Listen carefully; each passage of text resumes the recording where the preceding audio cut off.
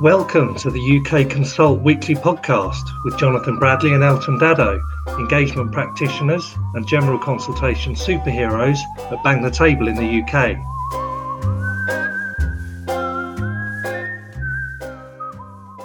Hello and welcome to the UK Consult, our occasional ramble through all things community engagement and public consultation. Today we have our special guest, Kevin Rye from Think Fan Engagement. Welcome, Kevin. Hi, Jono. How are you? I'm all right. Yeah, I'm really excited about having you come on today. Yeah, with everything that's been going on around the world of fan engagement. If you can give us a quick introduction, that'd be lovely. Yeah, sure. I was an activist, Wimbledon fan. Activism always scares people in football. Not all of them. That's not fair. There's a lot of people who recognise it. But as an activist trying to save Wimbledon Football Club, unfortunately we didn't succeed. But everyone knows the story of AFC Wimbledon, which I got involved in as well. And then eventually, a couple of years later, got asked to come work for Supporters Direct for a short time. That short time lasted for 11.5 years, wherein it was public relations and communications, working with supporters trusts, upskilling them, helping them during crises, then increasingly working on the policy side, trying to get government and politicians to understand how to better intervene, working with the governing bodies and the leagues to try to get them to understand the need for better regulation, smarter regulation, fan involvement, fan engagement. And then eventually I set up on my own, and fast forward to the last couple of years, and now I've just published as Think Fan Engagement. Used to be Fan Insights, but changed the name. Think Fan Engagement just published the second Fan Engagement Index, which was for 2019-20. And in fact, I'm just in the process of putting together the data sets for the season that's just ending now, the 2020-2021 season. So that's where I am, and that's a swift introduction. So it's a great time to see the Fan Index published again. And what a lot of people won't know who are tuning into this is that we got together because of the crossover between my world of public consultation and community engagement and your world of fan engagement. And I think for people listening to this, listening to a lot of what you have to say, they'll see the exciting crossover between the two. So where did the idea of the Fan Index come from? The Fan Engagement Index, it's a combination of years of working with fans and clubs, trying to create those bridges between the two, and eventually realizing that they spoke the same language but a different dialect. And it's really hard. If you sit down someone who's got a thick Newcastle brogue with someone who's got a thick Cornish brogue, they'll understand enough to get along, and there'll be plenty of things they can chat about, but there'll be lots of things that they miss. Right, because of some of the phraseology you use and some of the sort of the understandings of things. And that's what really goes on in football, that the language of fan and the language of club isn't always the same, the dialect. It was completely obvious to me eventually that after I tried to start the usual path of getting some consulting work with clubs, because I have a skill set that is valuable and those clubs recognize that. And I think anyone who looks at what I've done recognizes I've got a skill set that's valuable. But because of the way that football is organised, because of that gap in dialect, in language, in understanding between the two, it's not always easy to put someone like me somewhere in a business like that, to go, okay, this is where we would place your skill set. This is what you could do. These are the things that you could affect. The term fan engagement was just frankly being misused and abused by people who, they were doing fan engagement, but it was the front end. It was the delivery of it. It was the tech, it was the apps, and they were being frankly a little bit dishonest about it, because they were talking about as though an app or something like that could solve all their problems. You will find something out there, an app or a particular tool, and it will say this will solve your fan engagement problems. It won't, because it's a tactical delivery thing. If you take a rusty old Mini and you paint it in the most beautiful color, it's still a rusty old Mini underneath. It doesn't change it.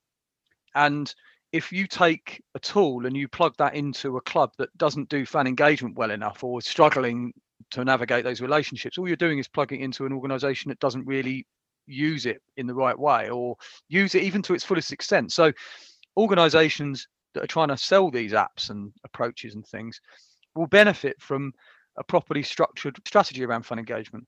The definition of it needed nailing down. Fan engagement is a subset of stakeholder engagement, because that's what it is. It's a subset of stakeholder engagement. And then secondly, I wanted to try to measure it and create the gold standard and show people what works. Because the other bit as well is that working as an activist for so long, or being an activist and working with activists for a lot of the time, people saw it as a sort of, well, it's a bit of an obsession of a small group of people. And those small group of people, in some people's eyes, would be oppositionalism, be lobbying from outside. It always felt a bit like it's external. And good organisations don't regard their key stakeholders, which, let's be honest, football uses the terms like stakeholders all the time to describe fans. So if they're stakeholders, we need to start bringing them in on the conversation. They need to be much more part of that. But obviously, we need to understand what those good clubs look like. What are they? What characteristics do they have? What do they do? So in the end, the most sensible thing was to measure it and use the criteria that football itself has created. For example, the dialogue section. All those are things that football has said should happen, really, pretty much all of them, either under the rules or as best practice. So every club should be having dialogue with their fans or fans' representatives, and these are the ways that they do it, which are the sorts of things that are measured in the index. So really, at the end is I'm simplifying it, I'm explaining it, and then I'm holding a mirror up to football and saying, this is what you look like. Do you like it? And if you don't, let's see if we can do it better. Yeah, and this year's results, again, all over the press, I saw, BBC News, quite a lot of coverage. It was clearly created a lot of interest and a lot of excitement. What sort of things was it telling us this time round? The second year of anything like this starts to create a bit more of a picture, doesn't it? Because you've got no benchmark. You've got a overall set of benchmarks, which creates a score. But in and of itself, on its own, 1 year doesn't tell you more than really is just a snapshot.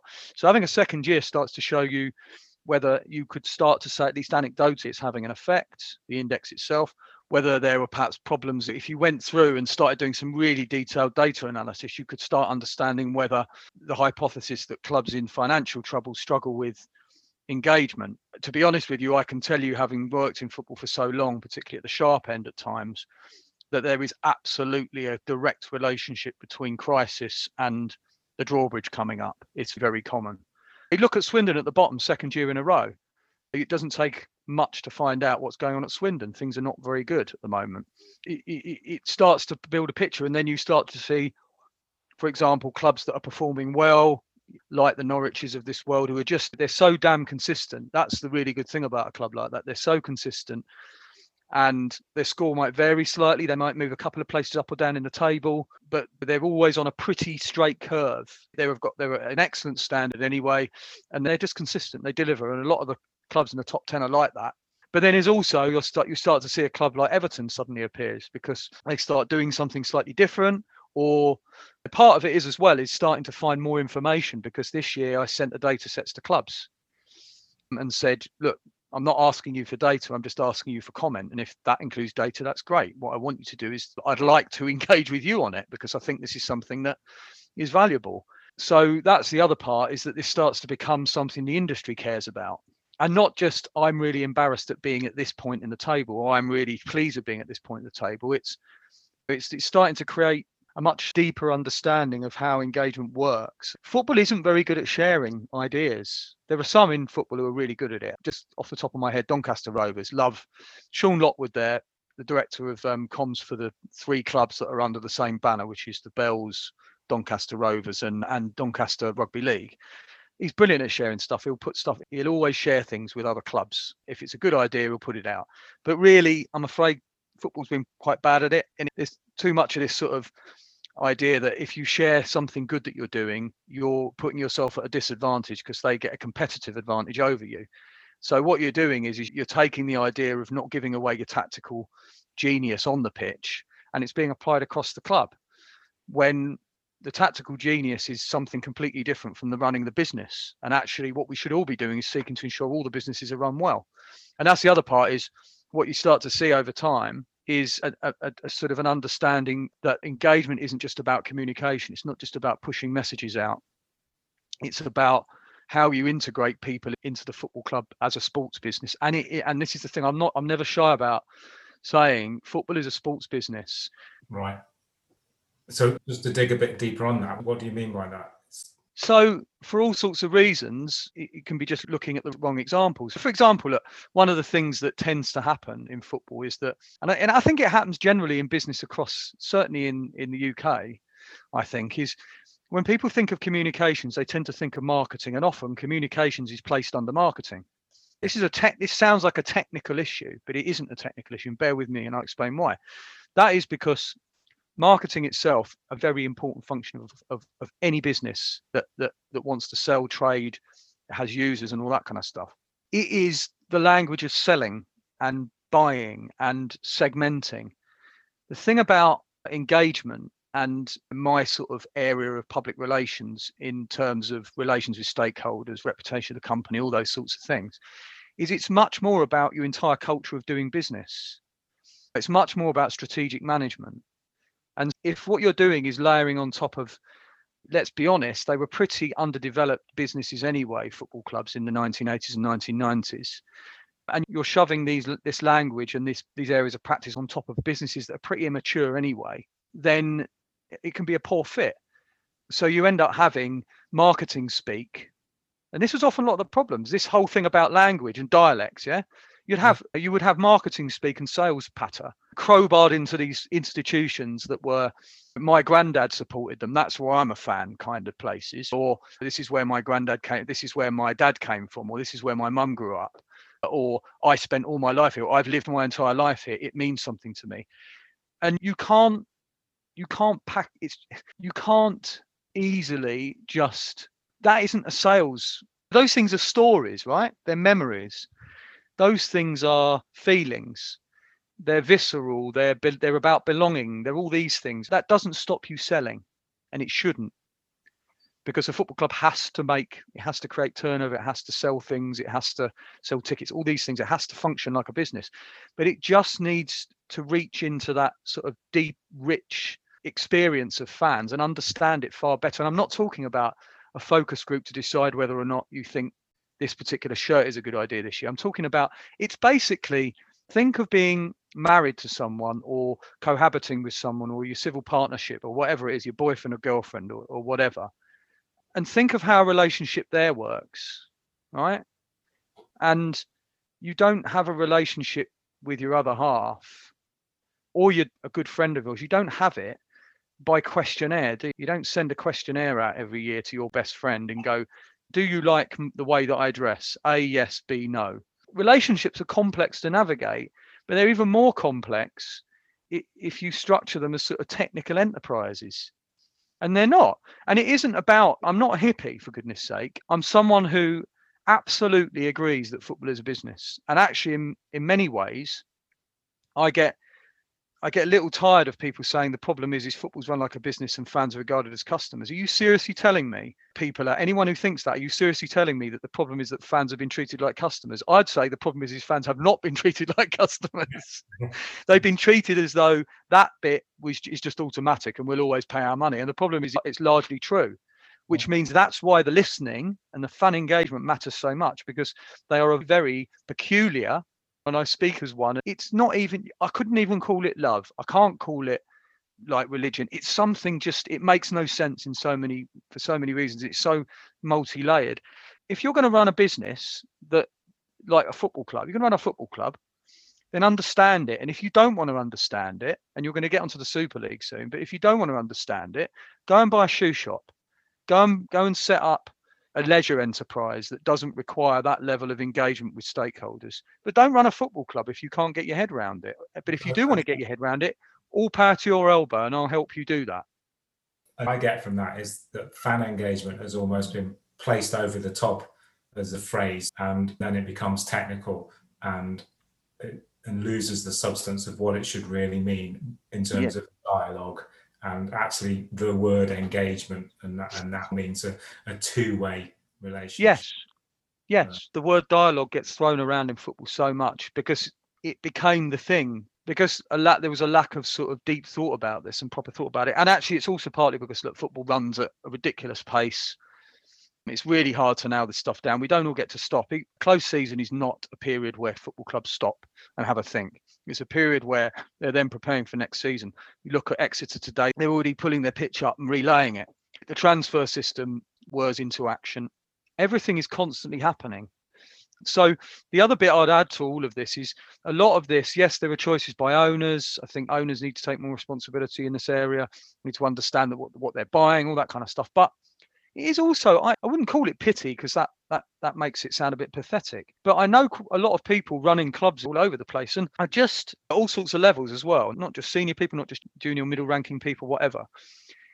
I feel sorry for them. I feel their pain sometimes when the demands are on them. Then that's why it's hard to nail this stuff down. And that is also why it can sometimes be very tempting to say, that app will solve it. Brilliant, let's buy the app. And I also don't blame the people flogging the apps, because they're trying to run a business. They're trying to turn a profit. There are, in my view, some quite irresponsible ideas out there. Yeah. And some people who should have a think about things around fan tokens being about good fan engagement is blatantly nonsense. And there are some schemes out there like that. And the idea that you can somehow monetize things like who has a right to have a say in the identity of my football club, or if you buy a token, then you get a vote. No, that's irresponsible.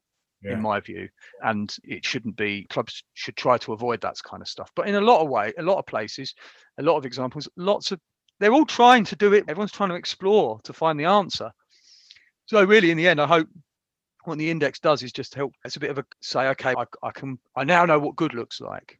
One of the things that I've created out of this, which was created the last time, but I've updated it this time, is called the Anatomy of an Engaged Club.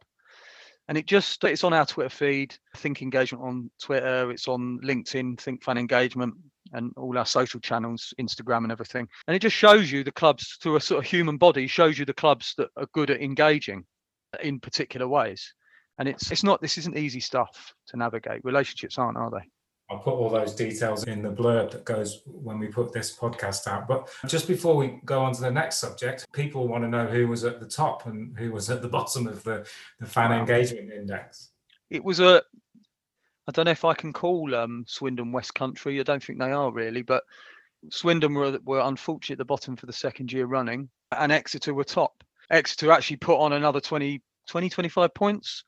So not only did they win it the first year, they did it again. So in fact, no, I think they just won it last year from AFC Wimbledon. But yeah, this year they've increased their lead by 20 odd points. There's some great stories in there. Bristol Rovers were the biggest climbers, both in points and places. And the points are what matter over the places, if I'm honest, because you can move quite a lot in the table. But really the key metric is the points and the consistency that you're doing it with every year, like I said about Norwich. And then lots of good stories in there. I've already mentioned Everton. I've been doing some work with them. We've got a case study ready to go to explain how they approach their fan engagement. I've been speaking to some other clubs, but really at the heart of it is that there's the leadership and the culture, and the good clubs are setting good culture through good leadership. And then in some cases, there's some good technical ways that the club is organised. Leicester basically wall off engagement from marketing and sales. They feed into marketing and sales because it's a fundamental part of understanding your customer fan. But they recognise communications and engagement with fans as a fundamental good in itself. Yeah. Right? Everton do it slightly organised in a slightly different way, but they do it too. That's really a kind of fundamental characteristic, is they recognise the importance of that relationship and the communication with the fan as a fundamental good of the business, not simply as a byproduct of needing to sell and buy things and needing to sell tickets or merchandise. It's just integrated into the way you think. And that's where success comes for most of those football clubs in the top 15, really, top 20 probably. Tranmere, another good one, actually. They deserve a bit of a shout out, and the work that the Palioses have done. Also clubs like Grimsby, one of the really impressive things I find, one of the things that's sort of most pleasing for me, is that even where clubs are not doing well on the pitch, and evidently Grimsby are not, they got relegated to the National League Premier because it's been a difficult time for them, difficult time for a lot of clubs, and they've gone through a change of ownership, is they've retained the structure. Carlisle did that.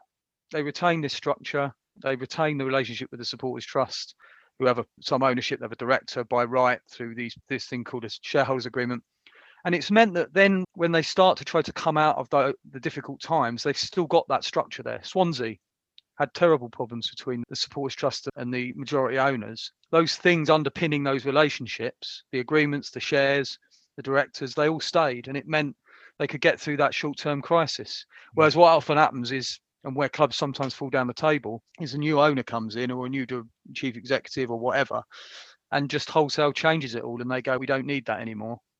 And you say, you do, because whoever the owner is, you still need these relationships, and these are the groups who represent those relationships in this club. So that's a sort of very rough tour of some of the trends in the index. That's amazing. I mean, they keep trying to jump in to interpret what you're saying to my day-to-day world, which is public consultation, community engagement, local government, NHS, planning, that sort of thing. And I'm not going to do it because I think people listening to this will see the crossover, the things that go well, the leadership, the culture. It speaks for itself. So that's fantastic. Matt, changing tack now, the European Super League. When it first happened, it'd be great to just get your take on that. What went wrong? Was there any fan engagement, any kind of consultation? No. It was an absolute, in the latest fan engagement pod, maybe unfairly, the episode is titled The Super League Clown Car. And it really was. It was like, went about 2 meters down the road and then it exploded and the lights came off and these people came tumbling out. This was talked about all the time. My old boss for a period, Dave Boyle, used to say, yeah, they always talk about the Super League, but they never actually create a roadmap to it. And this wasn't a roadmap. This was the destination and saying, we're going to get there because we are. And everyone just went, no, you're not. And the reason they said you're not is because this is a fundamental, driving a coach and horses through the fundamental structure of European football. South America sees it in a similar way. I think there's old footballing continents, as it were. And you're meant to get there by merit. And you can argue about whether or not the Champions League needs to be reformed in this way or that. And I think there are some fundamental questions there. And Ronan Evan from the FSC talks with me and Tim Crow, former sports marketing, well, he's a sports marketing guru as far as I'm concerned, in that podcast episode. And they're going to have to really work hard to make UEFA listen to some of the changes that are required and ensuring that we still have this merit-driven pyramid in Europe at all levels. But the reason that was seen off, you almost completely across the board went, you must be joking, apart from the six, was because it was so obviously it was wrong. Did they do an engagement? No, because what it does is highlights a fundamental fault with fan engagement in football. And I'd say it's probably what you can read it across to other sports, I think. But let's talk about football, is that, and I think it's about power in all sorts of areas in British business and in between government and citizens or subjects, we're not citizens, is that there are some things that they believe are entirely reserved for the owners or operators of the business. And that's correct at some level. But the problem is they don't think expansively enough about where the voice of fan can help you to make better decisions. And so you end up with these people talking to themselves, or they're basically in a small group of people. There's a small group of sort of high level operators, and they all think they understand it. And undoubtedly, they're not stupid people. I think it's a complete nonsense to call them stupid, because there's some very bright people there, but there's a bit of desperation. It's no coincidence that many of those clubs involved were some of the most indebted. You look at Real Madrid and Barcelona, it's a mess in terms of the finance, a really bad situation. And then they were backfilling with these arguments about the pyramid and how we're helping football. What you need to do is, if you want to make fundamental changes to your club or to its position in the pyramid or to European football, you need to converse with fans about it and understand that they are a fundamental part, and also players as well, because players aren't very keen. But then the whole thinking behind it was not about improving football. It was ultimately about words like power and guaranteeing income. I think someone's written in The Athletic recently that this was about reducing the risk in the pyramid. And they're doing that through the UEFA route and the Champions League, etc. But anyone with strategic communications now would have said to them, you can probably manage the crises. You can probably make this less, it might collapse more slowly and less chaotically. But a good PR or a good communications advisor would have said to them, we can't make this a better idea. It's a terrible idea, but if you want to communicate it, we can help you communicate it, but we don't think it's going to succeed. But I doubt, that they would have had people telling them that, because then it would have been counter to their entire instinct that the idea was what they wanted as either owners, or in the case of Barcelona, Florentino Perez, the elected head. He is the elected head of a football club. He is not the owner of Real Madrid, but that's a whole different kettle of fish. Yeah. Did any of the six involved even tried to claim that there'd been any sort of... Over here, no, there was talk of things like, I believe that Ed Woodward, the chief executive of Man United, had said that when asked about this, he said something like, we'll keep the fans in our thoughts. That's quite a vanilla answer, isn't it, really? That's not telling you very much. And I think similar things were said in a couple of other situations. And the thing is, they all had ways of asking. If they needed to ask, they could have asked, because 5 of those clubs, except for Spurs, have fans parliaments, which are drawn from the fan base and fan activists. And the Spurs Trust, the Tottenham Hotspur Supporters Trust, was meeting regularly, minimum of 3 times a year, with the Spurs Trust board. There isn't really any excuse. I think they've learned something from it. I certainly hope they have. But the other thing as well is this fan-led review, which is now sort of homing into view, which is really occupying people. And it's part of the reason the index has got there's a lot more noise around it, is that there are some people rather saying what we need is fan ownership. Dare I point out that Barcelona and Real Madrid are both fan owned? It's not about a model. The model, evidently, look at Exeter. Yeah, the model is a really good one. And I've always been honest and said, as a Wimbledon fan as well, and a beneficiary of it, I think fan ownership is a superior model. However, in the environment we're in, you can't just click your fingers and turn them all fan owned. Even if you forced every club to be fan owned, that doesn't create the culture. You've then got all of the problems that you get around, such a massive regulatory intervention.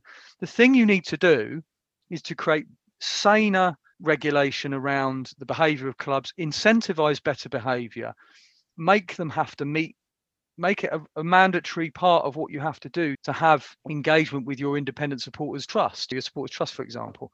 Make it mandatory that you have to publish financial information. I mean, Brighton is such a good example of this. You look at them at the index and there are technical reasons why they don't appear really high in the table. And that's partly to do with sometimes finding information, because it's about desk research and finding where information is. And you can't always find it, even though I'm a very persistent researcher. It's not always possible. But what they're really good at is that they quietly get on with being open and transparent. And I think you could take what Brighton do and you could say every club has to publish their financial information openly and prominently every year. You could say every club has to have a support liaison officer, which is independent from any other role in the football club. You could say every single relationship between a supporters trust and the board of the football club has to be underpinned by a legal agreement or a memorandum of understanding, for example, that ensures that both sides understand their rights and responsibilities, because fans have to have responsibilities too as well as rights. So you could work these things through, and then you can start to shape a game that's more responsive and engaging, and clubs that are better run and make better decisions.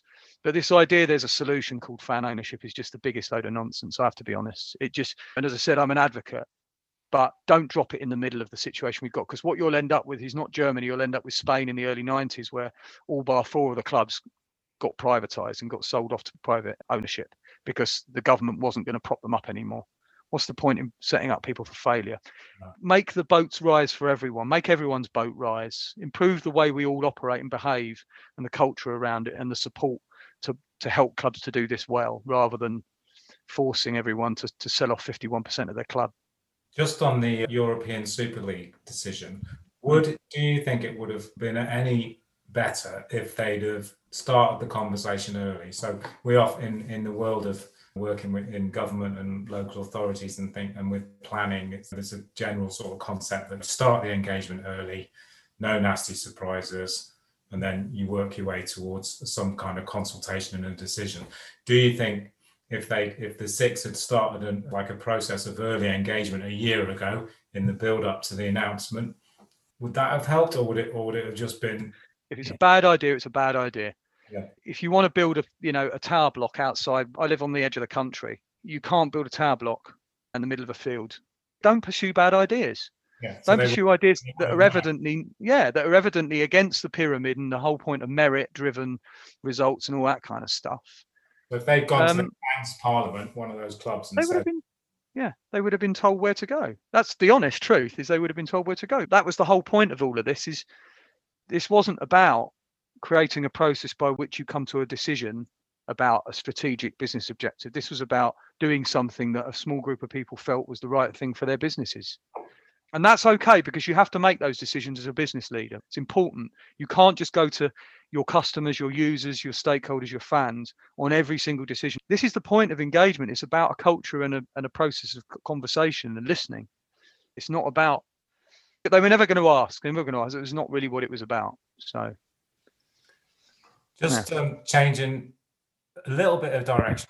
I've done something that's no good for a podcast, but can you see a ladder in front of you? I can indeed, yeah. Right. Now that is Einstein's ladder of participation. Yeah. And I was going to, because I've got you, I was going to Yeah. ask where you think fan engagement sits in that Right. ladder. I think, so the bottom is manipulation. Is that right? Yeah. Therapy, and those are non-participation. And then you've got informing, consultation, placation, that is tokenism. And then you've got partnership, delegated power, and citizen control, which is, let's say, citizen power. It depends on which club you're talking about. Fan engagement, though, should really be, in truth, it should really be in the top 3. It should really be under citizen power. That will scare some people, because then some people will think, so that means you want to force me to sell 51% of my club. At the top level, there are clubs that are owned in that way, but I think really it should be the top 3. I think any business that's running itself, that has to, because of its environment, where it's placed or what it does, unless you really are just a corner shop selling stuff, selling newspapers and whatever, and even then you have to listen to your customers properly, and you're not going to have particularly strong stakeholder relationships so much. I think most businesses will benefit from the citizen power approach. Yeah. It's what people are beginning to expect. So this myth that Perez had, that kids don't care about, Gen Z don't care about football and they're not interested and they're just a bunch of brainless consumers staring at screens, is the biggest load of nonsense going. If you understand how that generation works, things bleed into different generations. The kids around now, lots of them have real values about stuff. They want their organizations to be responsive. They want things like, look at who was demonstrating out there when all this was kicking off in the Super League. It was young people, not young blokes, but people who were much younger. So citizen, the top 3, it's, in the end, I think a lot of, certainly a football club, even if it's not got anything owned by the fans in any meaningful way, I think they would benefit from looking at, from it being about partnership, delegated power, and citizen control. I don't think that all 3 of those are functioning need to function at every single club. But I think if you're in that top 3 and you're moving around either in one of those or between them, then I think you're doing it right. Well, yeah, that's fantastic. I'm going to ask you one more question if I can. Yeah, go ahead. The European Super League, all the fuss about it, is it a tipping point for fan engagement, or in 12 months' time is it all going to be forgotten? No, I think things like tipping points and such like are a bit tiresome, because I think this is all kind of process towards a different outcome to the last. I think there's some incredibly talented and clever people, the rights holders in the leagues and the governing bodies, when it comes to preventing too much change that doesn't suit the leagues or whatever the clubs. I think it's much, much more difficult for those people to withstand the absolutely phenomenal pressure that's now there. But then that also depends on what the progressives do, because it's not just the fans. There are progressive people in football clubs who think a lot of this as well. This idea that clubs are all over here and fans are all over here is nonsense, not true. And they might not always be able to speak out at that particular moment. But I know the ones that are progressive, and I know a lot of them are scared of speaking out. It's a really hard balance to strike. It's a really hard thing to do, and they're not scared. They're tentative about it, and they're sort of, okay, what's this going to mean for me?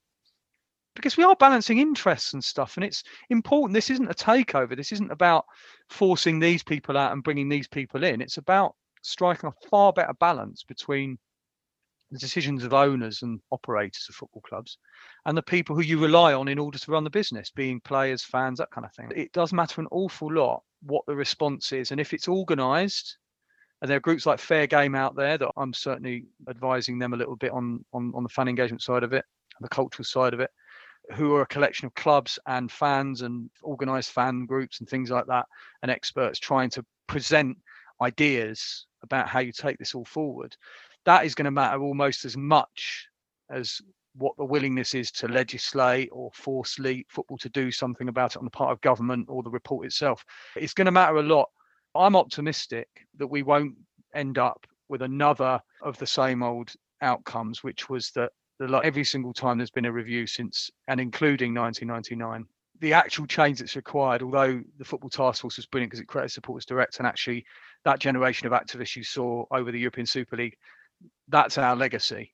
My organisation doesn't exist anymore. That's one of our legacies, is organised fandom and younger people being engaged with this. But if the ideas are there, if those things can coalesce, then there's an opportunity. In the end, as I said, there are some incredibly bright and clever people who are very good at withstanding the pressure for change in football. So it depends on how those dynamics works, and it depends on what the coalition of progressives is and whether or not they put forward ideas that people like Tracy Crouch, who's leading the review, whether she's going to recognise that, these are the changes we need. But it's a process. This is a whole process. There aren't moments where everything changes. There are moments where you think, okay, there's an opportunity here. So let's see what happens with that. Fantastic. Yeah, I think there is an opportunity. It's been fantastic having you on the podcast today to talk about this. And I'm pretty sure people are going to get so much insight, wherever they hang around in the world of engagement, stakeholder engagement. I think they're going to get a lot of insight and inspiration from some of your thoughts, Kevin. So good. I'm glad. It's been good to be on again. Thank you. And until the next time. Yeah, until the next time. Thank you for tuning in to the UK Consult. Join us for future conversations each week as we continue to explore the tremendous, meaningful and ever-evolving world of digital consultation and community engagement. You can view additional educational resources at bangthetable.com.